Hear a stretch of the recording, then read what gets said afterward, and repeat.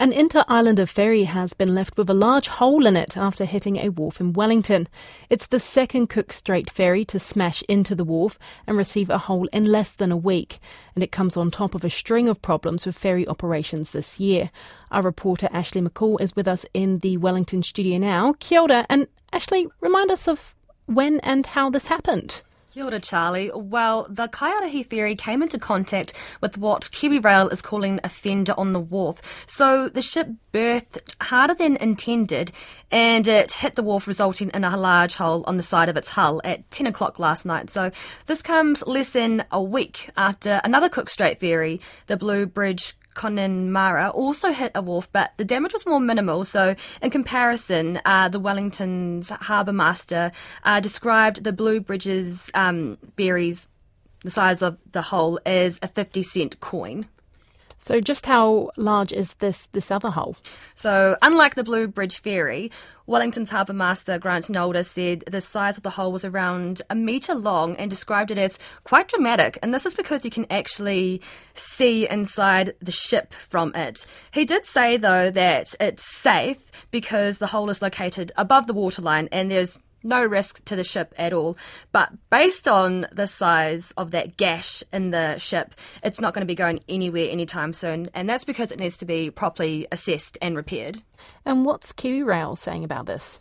Well, in a statement, Kiwi Rail says assessments and repairs are happening in Wellington immediately, and they're working to move both their passengers and their commercial customers to alternative sailings. So they say they've also told the relevant authorities about this, and they're working with them around this. They also say they put on extra sailings as well. Are there any investigations underway? Yeah, so Kiwi Rail is conducting their own internal investigation on this and say they're going to comment further down the track once that is completed. So Maritime New Zealand is also investigating, and we may have a written statement from them later on today. The Transport Accident Investigation Commission is also aware of this, and they're deciding whether or not they're going to launch its own investigation.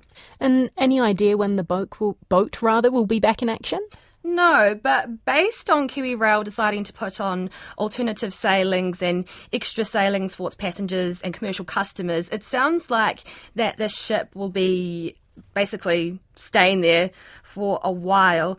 Officials are wondering, though, whether when it comes to repairing this hull, if it's going to be a case of just being a patch job or if they want to do a more permanent repair to it. And the Cook Strait is an essential part of State Highway 1.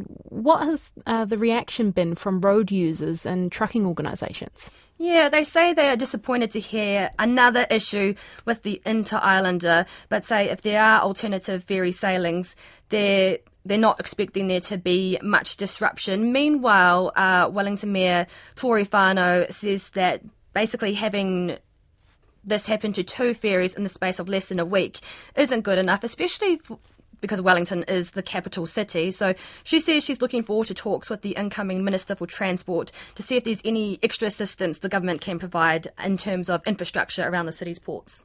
Kia ora, Ashleigh. That's Ashleigh McCaull, our Wellington reporter.